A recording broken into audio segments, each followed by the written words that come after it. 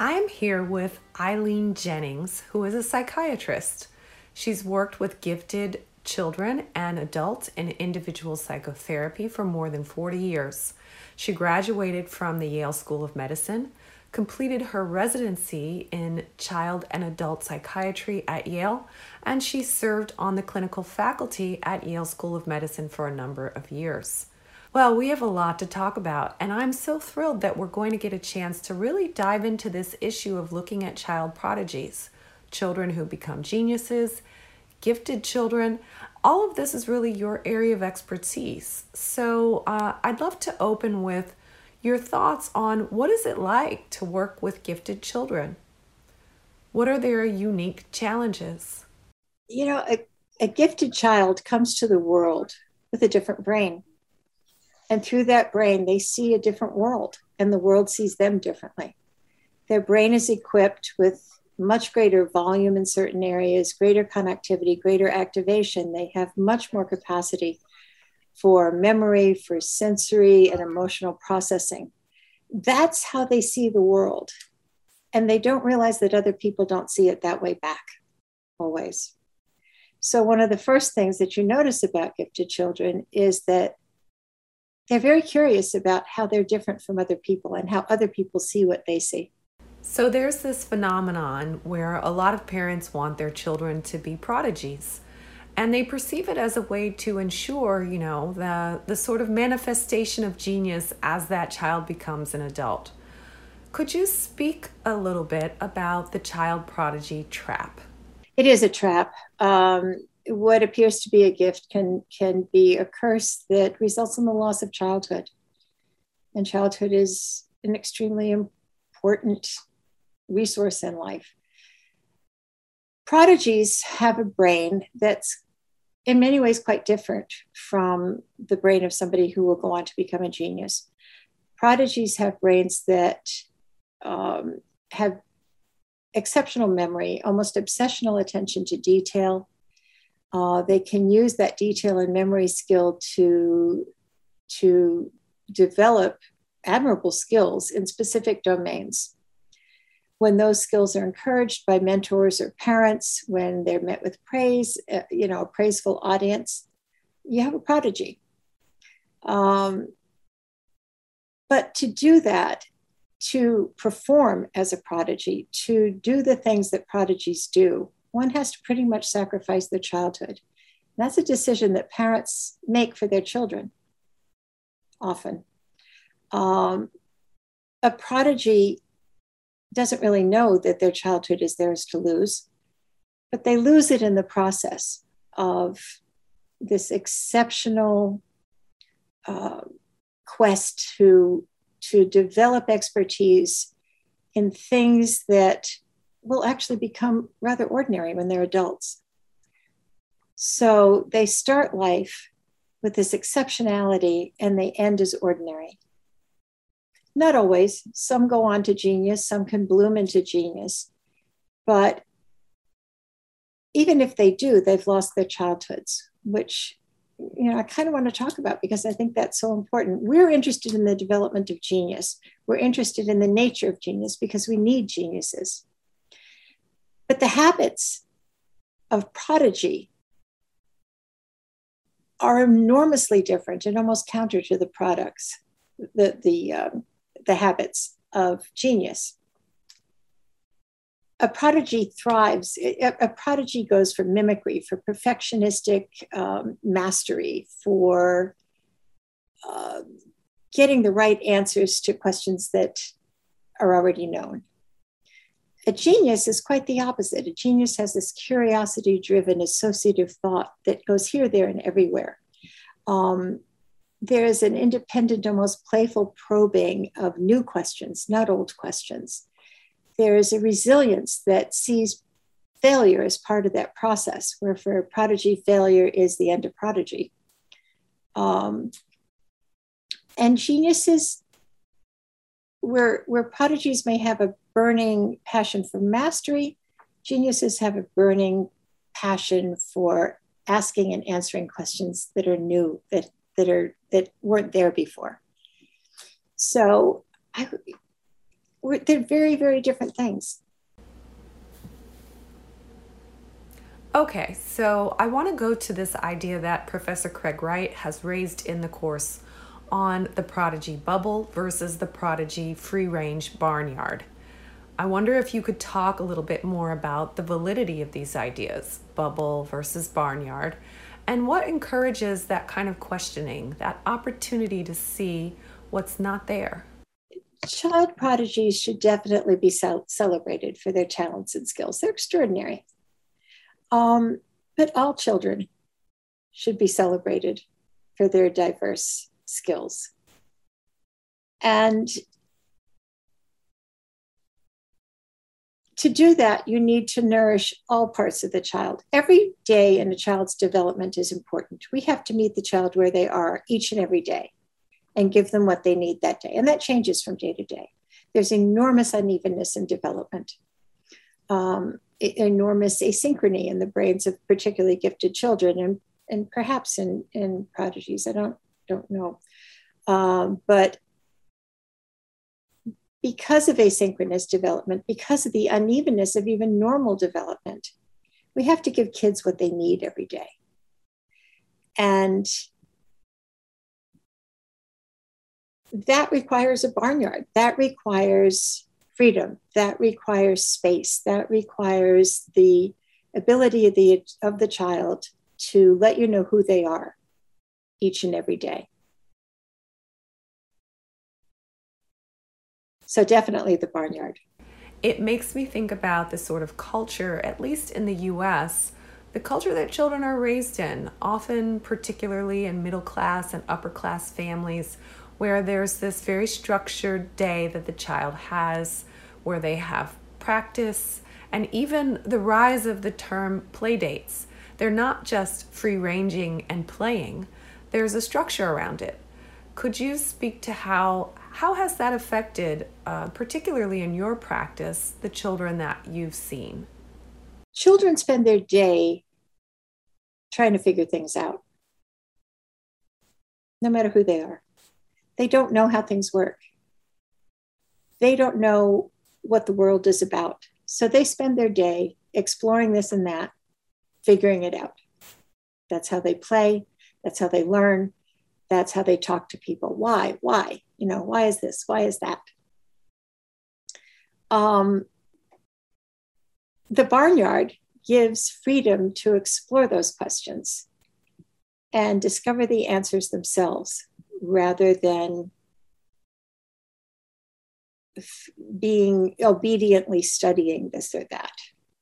There's a huge trend now in preschools to have outdoor preschools that allow for children to get a little bit hurt, a little bit messed up, a little bit dirty, a little bit off the track, because they learn so much more from that than sitting in a circle with perfectly straight backs, paying attention. Obedience is overvalued. Yes, I think that's a really great insight. And we've seen the success, for example, of the Tiger Mom book and a lot of discussion around that philosophy.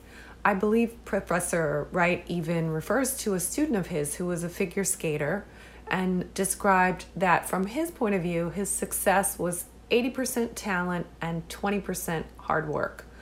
But from his mom's point of view, it was 80% hard work and 20% talent.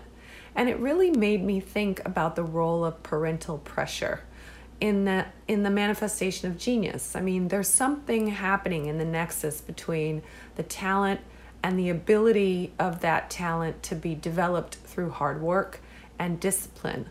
The barnyard phenomenon that you're describing, the freedom to explore and create and discover. But parents have to let go of their kids' hands in the barnyard. And that's hard. And I think for a lot of parents, they feel that they do have a very special child, and that very special child gets special treatment and should have special accommodations and special opportunities. the problem is that, you know, is that being done for the child or is it being done for the parents? That's an impossible question to answer because parental love is so all-encompassing and so complete that you couldn't tease out, you know, the bits of it. But certainly there is a bit of it that benefits the parents more than the child. Not done maliciously, not done as exploitation, but just done as a parental mandate to do the best for your child. So I'm really curious about the kinds of things that we should be doing to support gifted children. And you talked about schools that sort of use the natural environment as an engaging playground for kids. You talked a bit about the barnyard as being the right environment. What should the tools and resources be for children in those environments?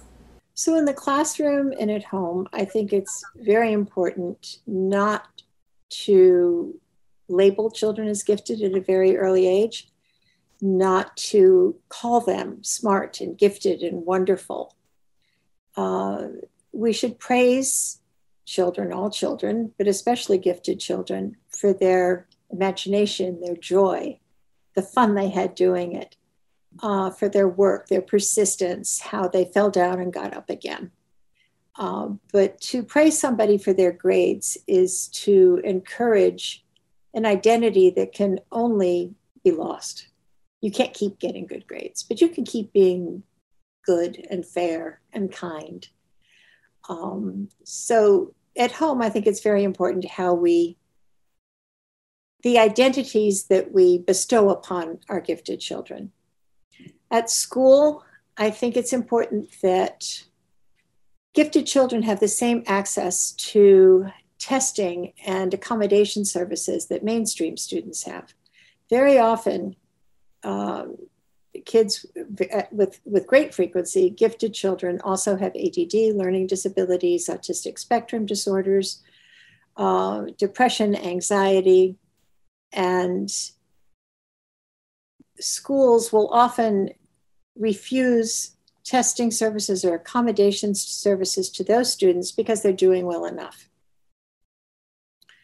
So because they're getting good grades, the schools don't have the resources to extend testing and learning disability accommodation or, you know, developmental accommodations that they may need.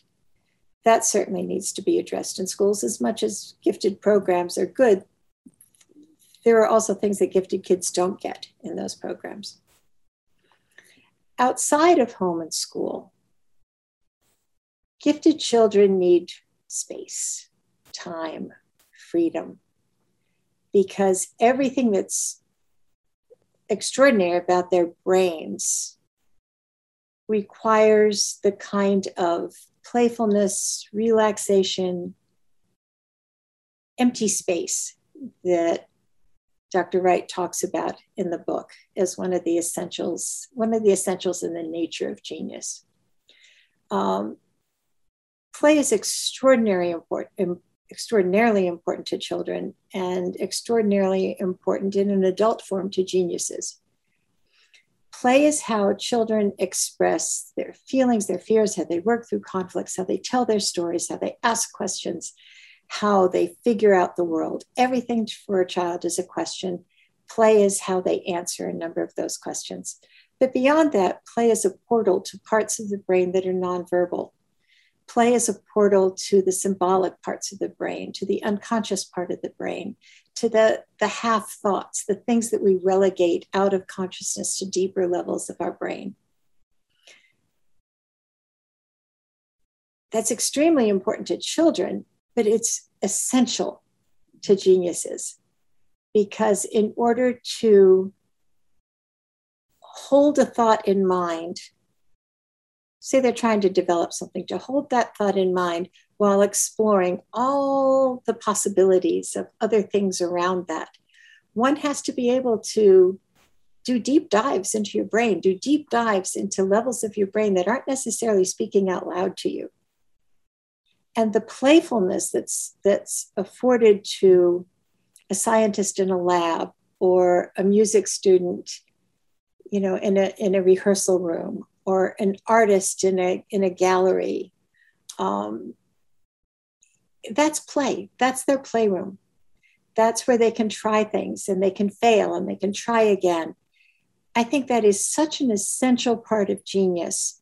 And it's something that we need to develop early on in children. This is one reason why prodigies, I think, suffer. They don't have the opportunity to play in the same way.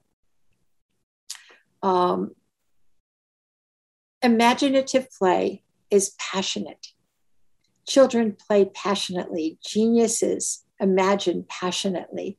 That passion is not only because of the structure of their brains, because they have greater connectivity and greater associative areas in the brain, they have much greater activation of emotional and sensory parts of the brain. But it's also the best way to discover the unknown. It's the best way to figure out what we don't know. You set up a tower of blocks, you smash it down, and then you see what happens when they fall. Children do that, geniuses do that. Now, in one of the articles you've written, you say that the outcome of productive or hidden genius may very well depend on the interplay between nature versus nurture.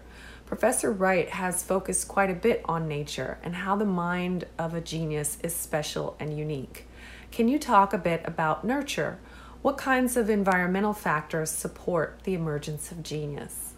I do believe that the point of this course isn't to tell stories about interesting people in the past who did wonderful things that we now call geniuses.